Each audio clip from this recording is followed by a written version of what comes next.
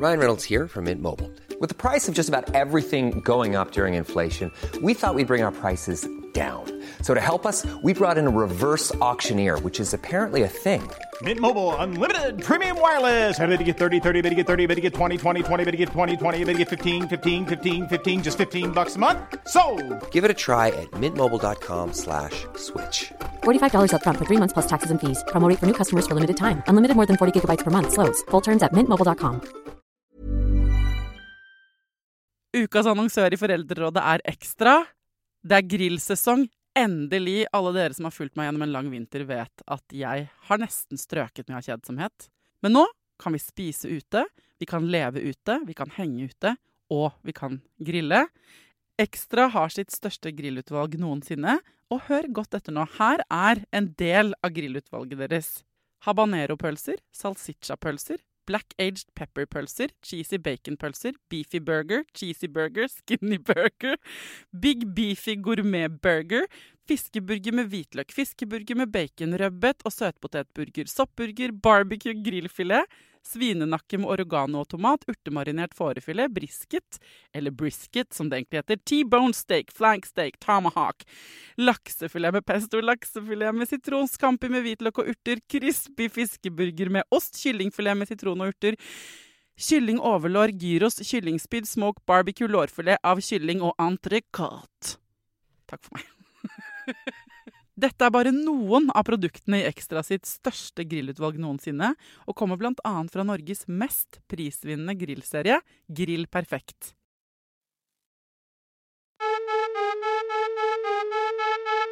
Når bomber går av rundt omkring I verden, og fæle folk dreper barn, og folk sulter, og det tiggere gatelangs, og folk blir utsatt for helt utenkelig grusomme ting, så når det på et eller annet tidspunkt frem til ungene våre. Jeg må ofte svare på spørsmål som jeg ikke vet hvordan jeg skal svare på. For hvorfor det krig, mamma?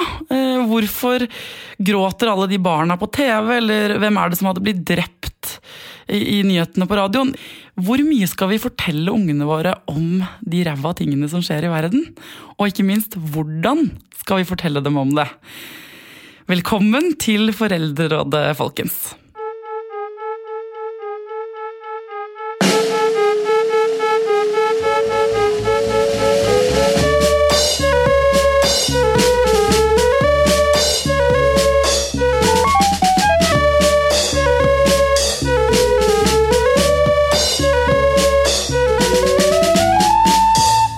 Hjertelig velkommen til Foreldrerådet, Bianca Simonsen. Tusen takk for at jeg vil lov til å komme. Du barnevernspedagog, forfatter og foredragsholder, og I dag lurer jeg på, hvor mye skal vi fortelle ungene våre om det som skjer I verden av fæle ting? Ikke sant? Og det der et veldig aktuelt spørsmål. Jeg tror veldig mange foreldre stiller seg det spørsmålet. Og så tror jeg at svaret en vanligvis gjør at jeg forteller minst mulig. For et veldig godt tips, både litt sånn faglig og personlig I og med at jeg mamma også, det at svar på det som de eventuelt spør deg om. Barn ofte veldig konkrete, de veldig tydelige, de går liksom ikke rundt grøten på hva de lurer på. Så når du får et spørsmål, så kan det være veldig nyttig å forholde seg til å svare på akkurat det de lurer på. Så, for eksempel mitt barn, han spør mye om Syria, fordi at han har barnehage rett ved siden av et flyktningemottak. Og så sier han, hvorfor det sånn at noen har skutt på barn I Syria? Hvordan skal jeg svare på det?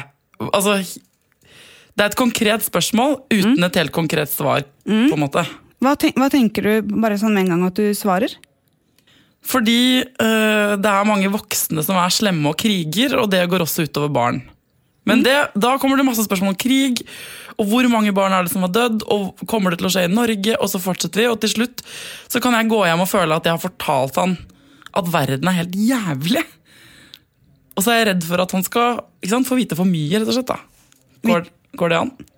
Og jeg skjønner jo tanken din, at og det også det som gjør at foreldre ofte ikke svarer på de spørsmålene, fordi de ender opp med å få veldig mange andre spørsmål som de synes vanskelig.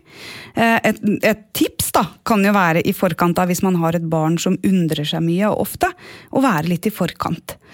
Og det finnes jo utrolig mye bra informasjon for oss foreldre også. Jeg vet ikke om dere har hørt om Aftenposten Junior. Det et eget blad, en egen avis, en nyhetsoppslag for barn, hvor man som foreldre også kan lese og se hvordan nyheter blir presentert for barn på en god måte. Men et veldig sånn tips rent sånn profesjonelt, det å svare på de spørsmålene barn har. Og ikke nødvendigvis utdype de, og gjerne stille spørsmål tilbake. Så hvis sønnen din spør hvorfor det sånn at voksne dreper barn I Syria, så kan man spørre, hva tror du grunnen kan være? Ikke det å feige litt ut av det? Ja, jeg tenker ikke det, for tenker du at du har et svar med 2 streker under? Nei. Og da handler det igjen om perspektiver da, ikke sant? At vi foreldre også må være åpne for at det finnes ulike svar på ulike på en måte, ting og tragedier da. Jeg ville jo vært veldig nysgjerrig hvor kommer undringa fra? Det barnet stiller jo et spørsmål fordi at de lurer på noe, og hvorfor lurer de på akkurat det? Så man skal ikke beskytte dem fra det da, og holde nyheter og sånn unna dem til en viss alder? Det tror jeg ikke vi får til. Jeg tenker at barn I dag eksponert for radio. Bare tenk når de står I køen på Kiwi eller på Rema, hvilken høyde det VG og Dagbladet Det jo rett I barnehøyde. Det rett og slett det eneste barnet ser når de står I kassa, bortsett fra hvis de vokser 5 cm til, så ser de tyggis. Ellers det VG og Dagbladet Aftenposten. Så de blir jo eksponert for disse nyhetene hele tiden. Jeg jo på en måte opptatt av at vi voksne skal være sammen med dem I nyhetsbildet, for eksempel nyhetene. Opplever du å ha et barn som ønsker å se på nyheter, så tenker jeg at da det en veldig gyllen, eller en god mulighet til å kunne gjøre det sammen med barnet ditt. Altså sitte sammen og se på nyhetene. Sånn at man også kan fange opp hvis barnet viser at det blir bekymret for noe eller lurer på noe. Hver foreldre må jo avgjøre selv om en opplever at barnet modent nok for det. Men har barnet en undring, så vil det søke informasjon. Og det det veldig vanskelig for oss voksne og foreldre, I hvert fall I dagens webbaserte samfunn, å begrense. Så har du et nysgjerrig barn, så vil jeg jo anbefale deg å utforske verden sammen med barnet, I stedet for å overlate det til seg selv og til internett. Det har vært mange overgrepssaker for eksempel I det siste. Og der har også mitt barn fanget opp da, på radioen. At det har blitt snakket om overgrep. Og så hørte han, hva det han har gjort med en på 4 år? Sa han til meg. Og da fortalte jeg jo han om det. Så sa han, hva har han gjort med kroppen sin mot en gutt på 4 år? Og da kjente jeg at det et konkret spørsmål jeg ikke kan svare på. Mener du der at det et sted der det går en grense, tenker jeg. Men det kan hende ta feil, altså. Hvor vi ikke skal gå inn I detaljer på akkurat hva som har foregått, for å ikke male de bildene. Jeg opptatt av at det viktigste på en måte det store bildet, og ikke nødvendigvis detaljer. Men hvis barnet ditt gjentatte ganger etterspør en detalj, så skal du jo vite at hvis ikke du svarer på det, så vil mest sannsynlig fantasien til det barnet være verre enn virkeligheten. Og det jo også selvfølgelig lov å si til barnet at vet du hva, dette her må jeg finne ut mer av, vet du hva, jeg vet ikke svaret på det, vil du at jeg skal finne det ut, og komme tilbake. Det også en gyllen mulighet. Det jo ikke sånn at vi voksne et oppslagsverk I oss selv og har all verdens erfaring og kan alt eller vet alt. Da det også en gyllen mulighet til å vise seg som en voksen som ikke kan alt. Og se at vet du hva, men jeg kan gjerne finne det ut for deg, eller vi kan snakke mer om det siden. Men da må jeg få den informasjonen, for det vet jeg ikke. Hva skjer hvis man tenker, barnet mitt skal ikke vite om de kjipe tingene som skjer rundt I verden. Jeg kommer ikke til å ta opp dette med mitt barn. Det føler jeg at ganske mange tenker, ja, jeg hører at vi skal snakke om det sånn, men jeg synes det ubehagelig, og jeg synes ikke barnet mitt skal få jeg vil beskytte den mot den forferdelige verden vi lever I på mange måter. Hva kan skje da hvis man ikke snakker om det I det hele tatt? Ja, min erfaring både privat og profesjonelt at vi har veldig tjent med som foreldre å ruste barna våre mot verden og mot samfunnet. Det jo ikke sånn at ved å beskytte de, at de blir spart for det. Det betyr jo bare at de møter verden som voksne, hudløse rett og slett. Fordi de har ikke gjennomtenkt tanker om det som faktisk kan skje her I Norge også da. Det er jo sånn for eksempel med kriser, det at det skjer tragedier, som du snakker om, overgrep. Det er jo ikke sånn at barna våre blir spart for det. Det skjer ganske mange kjipe ting, og det skjer også veldig nært. Så jeg er veldig, veldig opptatt av å heller vaksinere barn mot verden. Fortelle dem, snakke sant om livet og om det som er der ute. Sånn at barna er i det minste trygge på at det viktigste vi kan gjøre er å snakke sammen. For det å bære på ting inni seg, vet vi jo at det ikke er hensiktsmessig for noen av oss. Så trygghet skaper jo åpenhet sammen. Men hvis barnet ditt ikke spør, jeg har en veldig nysgjerrig sønn, men jeg har flere venner med barn som ikke stiller så mange spørsmål om ting i verden, skal man da ta opp nyheter og hendelser og krig og død med barna sine? Det jeg kan si til det er at jeg er så heldig for å reise rundt i landet og snakke både på skoler og barnehager. Og barnehager og skoler er veldig opptatt av hvordan de forholder seg til sånne temaer. Så jeg tenker at en god måte å nærme seg det på er jo å spørre eventuelt den barnehagen eller den skolen som barna dine går på, og høre om de har snakket om temaene, og hvordan de har gjort det. For jeg er veldig opptatt av at barn får informasjon om på en måte verden og om hvordan den er. Men den skal jo ikke tvinge på informasjon til barn som ikke undrer seg. Du kan ikke sette deg sånn, her er Syria, se på folk. Altså, du kan ikke gjøre det, hvis barnet egentlig vil leke med Lego, liksom. Nei. Jeg tenker at den naturlige undringen for samfunnet og verden rundt oss, den kommer barnet inn i når det er naturlig for det. Så jeg tenker at ikke at vi skal påtvinge barnet informasjon de ikke etterspør. Det er klart det som kan være viktig er hvis man opplever at barn er veldig unnvikende til temaer. At de ikke vil høre, eller du ser det på hele de at dette er veldig utfordrende for dem. Da tenker jeg at det er viktig å i det minste være litt sånn obs på det. At barnet kan ha fått informasjon eller sett bilder. Internett i dag er jo ekstremt eksponerende. En kan jo komme innom videoer som er helt forferdelige. Jeg har gjort det selv som voksen, sett dyremishandling, sett vold. Og det er klart, disse bildene de setter seg jo i hodet på oss. De blir jo ikke borte. Du kan jo ikke ta de ut. Og hvis du er liten og blir eksponert for sånn, så skal vi vite at det setter seg jo i kjøttet ditt som en følelse, relatert til det temaet. Så jeg er veldig sånn opptatt av at vi må ha et sideblikk på barna våre, hvordan de reagerer i forhold til nyheter som er graverende da, og gjør noe med oss. Og jeg bare har veldig, veldig troa på at vi må tørre som voksne å være åpne med barna våre, og også vise at vi synes det er ubehagelig. Vi kan jo gjerne ha en samtale, du og jeg, om det temaet her som er ganske vanskelig, uten at vi stikker derifra. Vi tåler hverandres ubehag og ser at vi flakker med blikket, og det kanskje man blir anstrengt. Det er jo det jeg ønsker så inderlig at vi også skal tilby barna våre. At vi kan snakke om det selv om det er ubehagelig, og vi kan være opptatt av hva barna lurer på, i stedet for å være opptatt av hvilken historie jeg som foreldre ønsker å fortelle. Hva er det som gjør at barnet ditt lurer på det her? Så får du kanskje vite at de har sett det i en avis, eller hørte på radioen, eller hørte på skolen eller barnehagen om dette. Og da har jo du den gyllene muligheten til å sette deg ned sammen med barnet og forske i det barnet tenker, eller bekymrer seg for, eller lurer på.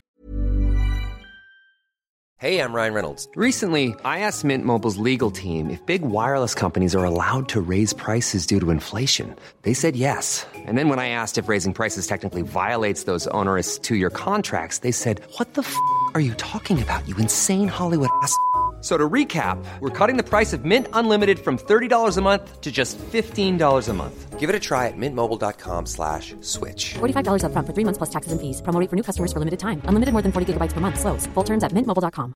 There's never been a faster or easier way to start your weight loss journey than with PlushCare.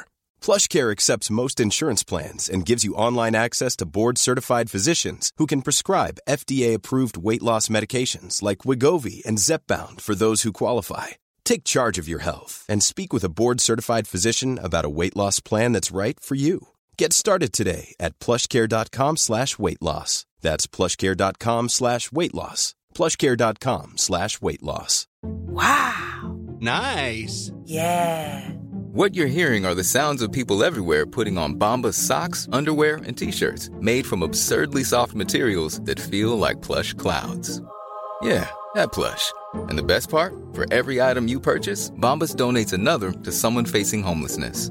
Bombas. Big comfort for everyone. Go to bombas.com/ACAST and use code ACAST for 20% off your first purchase. That's bombas.com/ACAST, code ACAST.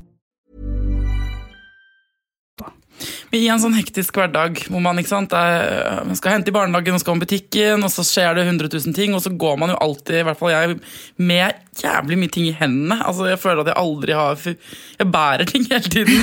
Og så kommer gjerne de spørsmålene mens man på vei ikke sant, inn I bilen, og så mamma, hvem var det som har drept noen noen har drept noen I dag? Ikke sant? For han har snappet opp noe fra nyhetene da. Skal jeg ta den samtalen altså, I øyeblikket? Kan jeg utsette det? Spørsmålet vel, du villig til at barnet ditt skal gå og bære på noen utfordrende temaer som du aldri mer får tak I? Ok, du skjønner jo at jeg må svare nei, det vil jeg jo ikke.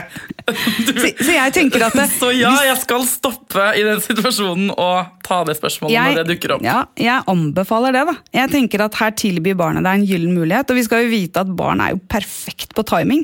Det jo ofte veldig dårlige timinger. Ja, de perfekte på ræva timing, ja. Ja, og jeg tenker at det jo en test I seg selv. Det jo en test. Opplever du, mamma, at mine spørsmål om livet viktig nok? Og jeg tenker at det veldig mange ganger hvis jeg stiller meg det spørsmålet, ungen min lurer nå på terror, lurer på ting som jeg selv som voksen går rundt og synes vanskelig å forholde meg til. Skal jeg avvise den for at jeg nå skal inn på Rema og kjøpe 2 blomkål, liksom? Da kan det være en gyllen mulighet å virkelig ville vise at jeg til stede for deg. I å sette alt det du bærer, eller gi det så til ungen da, mens du snakker med det, og holde det. Jeg tenker at det et valg du som foreldre gjør da, om du ønsker å være til stede I det. Og jeg utfordrer alle da bare til å slippe alt, og ta de 2 minuttene og svare på de spørsmålene. Jeg kjenner jo at det jeg setter pris på hos mennesker, voksne mennesker rundt meg da, hvis jeg har det vanskelig eller lurer på noe, jo de, hvis du og jeg hadde ruslet bort her med kaffekopp og skulle en plass, og så jeg hadde spurt deg, du vet hva, jeg lurer så fælt på hva jeg skal gjøre I jobbsammenheng. Hvis du da bare hadde stoppet opp og sagt, oi, kan ikke du si litt mer om det? Jeg ville jo følt meg veldig beært. Jeg ville jo følt at du var interessert I meg. Så det jo en gave I seg selv, tenker jeg, å stoppe opp, og bare, det vil jeg gjerne snakke mer med deg om, det var spennende. Så det, ja. Men hva gjør man? Jeg tenker at mange sikkert litt redde for, og mange barn, de blir jo litt redde, kan bli litt redde. Så vi luller dem inn I denne verden av koselige godnatthistorier, og vi vil at de skal være trygge hele tiden, og vi vil jo beskytte dem mot alt som fælt. Og ved å fortelle dem at verden et skikkelig ræva sted ganske ofte, så kan du bli redde for krig da. Hva skal man gjøre da? Blir de redde? Kan vi gjøre dem reddere da? Enn det de burde være? Det der jo et veldig, veldig stort spørsmål. Jeg tror barn blir mer redde ved at vi ikke snakker med dem. Det egentlig det viktigste. Så hvis du bekymret for at barnet ditt skal bli redd, eller frykte ting, så snakk med det. Ikke motsatt. Det på en måte mitt enkle svar til det. Nettopp fordi at barns fantasi verre enn virkeligheten.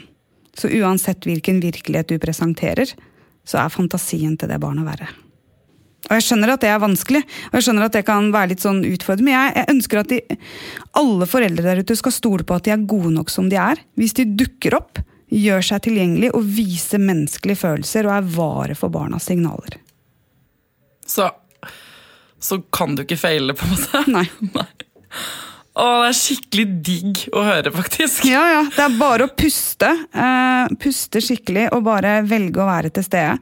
Og det ingen barn som tar skade av å se at foreldrene deres synes et tema ubehagelig eller blir rørt, eller det å vise hvem du rett og slett. Barn trenger å se mennesker. Barn trenger ikke å se profesjonelle mennesker som har kontroll og styring på alt, for sånn funker ikke verden. Selv som erfaren. Så hvis man ikke har vært noe flink på det her da, altså ikke turt å snakke med barna sine, eller det for sent da, eller? Heldigvis ikke. Vet du, jeg en opplevelse og en tanke rundt at det aldri for sent. Det handler om jo å sette av tid til at familien du en del av, at det en trygg plass å kunne snakke om temaer som vanskelige og ubehagelige og tunge. For det klart, med en gang du opplever at en samtale trygg, så tør du jo på en måte å sette ord på de følelsene du har inni deg. Men med en gang du opplever å få reaksjoner på det, som at dette skal ikke du tenke på, eller det ikke sånn, eller det skjer ikke her, eller, så blir du jo ikke tatt på alvor. Og det en ting jeg lever og jobber etter, så det at en følelse blir ikke borte før den blir anerkjent. Og det betyr nødvendigvis ikke at vi behøver å være enige i, men jeg trenger å anerkjenne, for eksempel hvis gutten min da redd, så trenger jeg å anerkjenne at, vet du hva, nå ser jeg at du redd.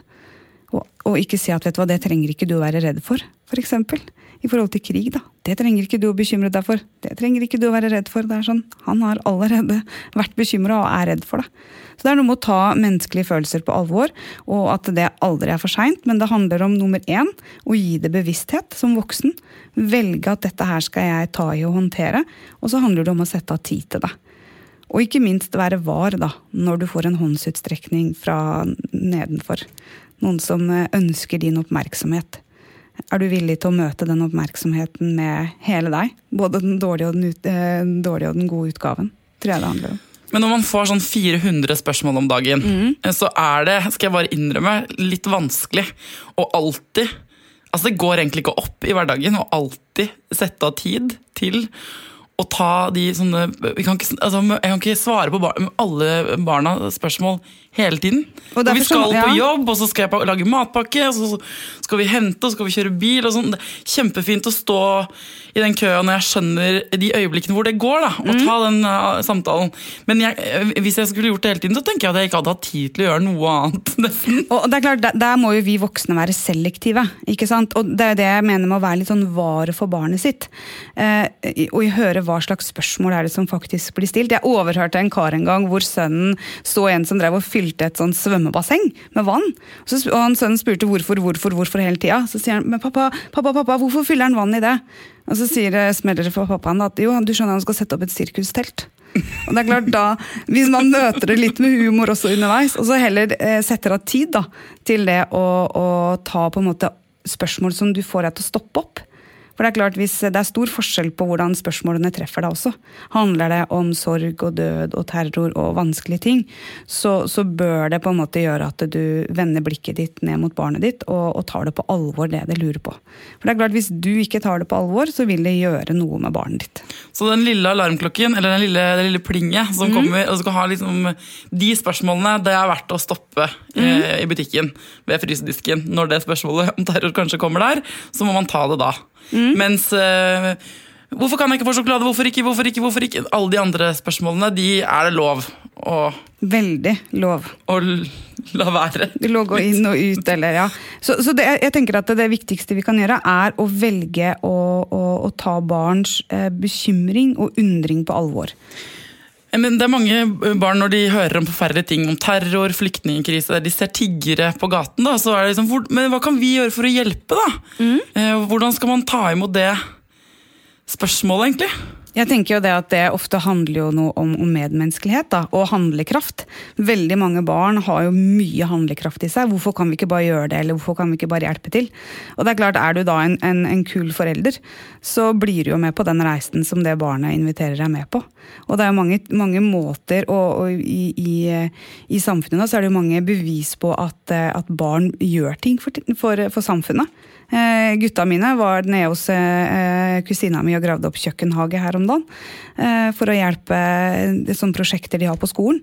Så barn jo de som virkelig bidrar fra starten av.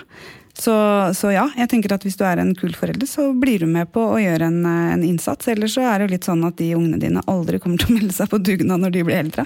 Hvis du avviser det? Ja, jeg tenker at det handler om det å kunne finne glede i å gjøre ting for andre da. Og det jo helt perfekt selvfølgelig å lage sånn her liten stand utenfor på veien hvor man kan selge saft og alt sånn. Men det kan jo bli mange sånne stander og mye baller du skal bake, og det jo sånn, ja, kan man komme unna det på noen annen måte?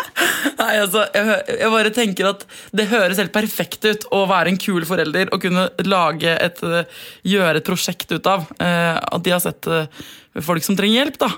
Men det kan også bli litt sånn Mye, eller? Jeg tenker at hver familie må finne ut for seg hva som en god måte å gjøre det på.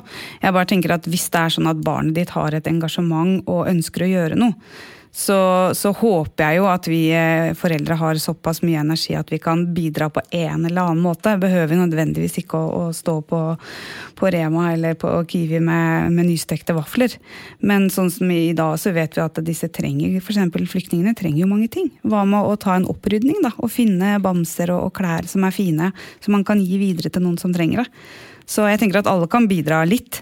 Alle trenger ikke å klaske i gang med kjempeprosjekter som gjør at du må ta deg 14 av ferie etterpå, liksom. Du må finne det som passer seg. Finne en mellomting, finne noe som passer. Men å kanalisere det der engasjementet til barnet ditt over til noe som gir mening, som gjennomførbart. For det skal jo være hyggelig for deg som foreldre å gjøre det også. Og for ungen, si. Ikke sant? Ja. Så hvis den finner noen begge to kan være med på en god måte, så jo det tomler opp for det. Mer av det, ja. Så hvis du skulle oppsummert da, i forhold til verden og nyheter og terror og alt det som foregår, hva det viktigste rådet du kan gi til oss foreldre?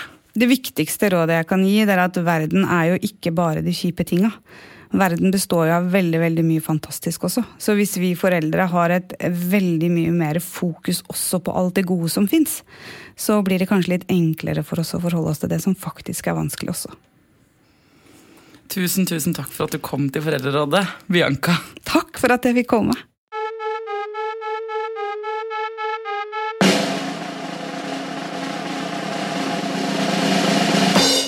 Det ikke noen tvil om at vi prøver skikkelig hardt å være gode foreldre.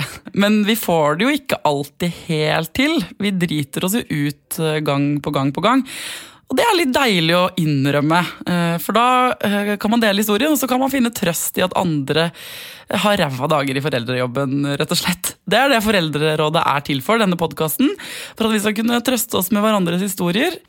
Nå skal du få høre Gard fortelle om det han drev med en stund i oppdragelsen, som viste seg å kanskje ikke være en så veldig god idé.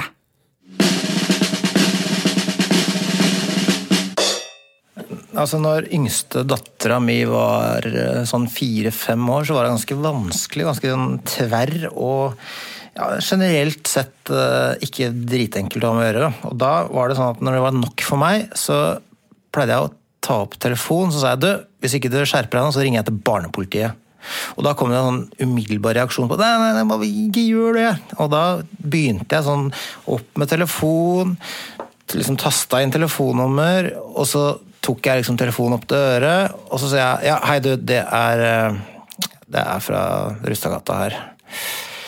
Nå det sånn at Mathea, nå det helt umulig, hun kjempevanskelig, og jeg lurer på rett og slett om dere kan komme og hente. Og da det jo, Mathea jo helt fra seg. Og så prater jeg liksom med et halvt, kommuniserer jo med øya med henne, og så snakker jeg med liksom barnepolitimannen i telefonen, og så sier jeg, men bare vent litt, hva sier du, Mathea? Sier du at du skal være grei? Ja, ok. Helt sikker? Ok, hør nå her. Hvis ikke det blir bedre, så ringer jeg opp igjen, og så kan dere komme og hente litt senere. Men jeg ringer hvis det ikke blir bedre, så har vi en avtale. Ok, Mathea, det greit? Ja, pappa, det greit. Ok, ha det bra. Jeg jo et sivilisert menneske og kommer jo fra et møblert hjem, så jeg vet jo at det helt på trynet å si, å være sånn pappa-terrorist. Men, altså, og det klart at man får dårlig samvittighet av å si sånne ting. Du vet jo at det kan jo gi livslange skader, kanskje til og med blir politihater. Det hadde jo vært fint på en måte, at hun får litt sånn opposisjon til politiet, men at det jo helt på kanten, altså hva du som foreldre skal utsette barna dine for. Det eneste vi kan gjøre for å bli bedre foreldre jo rett og slett å innrømme våre feil, legge oss flate og prøve neste gang kanskje å naile det litt grann mer. Gå gjerne inn på Facebook og finn Foreldrerådet podcast-siden, og send meg spørsmål. Hva lurer du på? Hvilke eksperter vil du at jeg skal invitere her? Hva det som stress i din hverdag med barn? Det kan være viktige, store, alvorlige ting, eller de bitte små irriterende tingene. Hva som helst. Sammen så kan vi lage denne podcasten, folkens. Til neste gang, pass på deg selv, pass på ungene dine, og lykke til.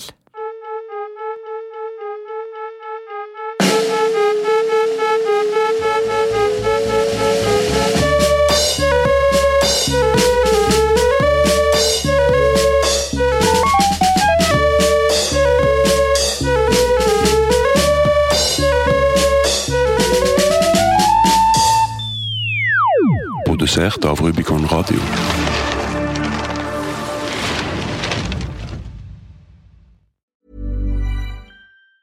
Even on a budget, quality is non-negotiable. That's why Quince is the place to score high-end essentials at 50 to 80% less than similar brands. Get your hands on buttery soft cashmere sweaters from just $60, Italian leather jackets, and so much more. And the best part about Quince, they exclusively partner with factories committed to safe, ethical, and responsible manufacturing. Elevate your style without the elevated price tag with Quince. Go to quince.com/upgrade for free shipping and 365-day returns. Hold up. What was that? Boring. No flavor. That was as bad as those leftovers you ate all week. Keke Palmer here, and it's time to say hello to something fresh and guilt-free. Hello Fresh. Jazz up dinner with pecan-crusted chicken or garlic butter shrimp scampi. Now that's music to my mouth. Hello Fresh. Let's get this dinner party started. Discover all the delicious possibilities at HelloFresh.com. Even when we're on a budget, we still deserve nice things. Quince is a place to scoop up stunning high-end goods for 50 to 80% less than similar brands. They have buttery soft cashmere sweaters starting at $50, luxurious Italian leather bags, and so much more. Plus, Quince only works with factories that use safe, ethical, and responsible manufacturing. Get the high-end goods you'll love without the high price tag with Quince. Go to quince.com/style for free shipping and 365-day returns. Imagine the softest sheets you've ever felt. Now imagine them getting even softer over time. That's what you'll feel with Boll & Branch's organic cotton sheets. In a recent customer survey, 96% replied that Boll & Branch sheets get softer with every wash. Start getting your best night's sleep in these sheets that get softer and softer for years to come. Try their sheets with a 30-night guarantee. Plus, get 15% off your first order at bollandbranch.com. Code BUTTERY. Exclusions apply. See site for details.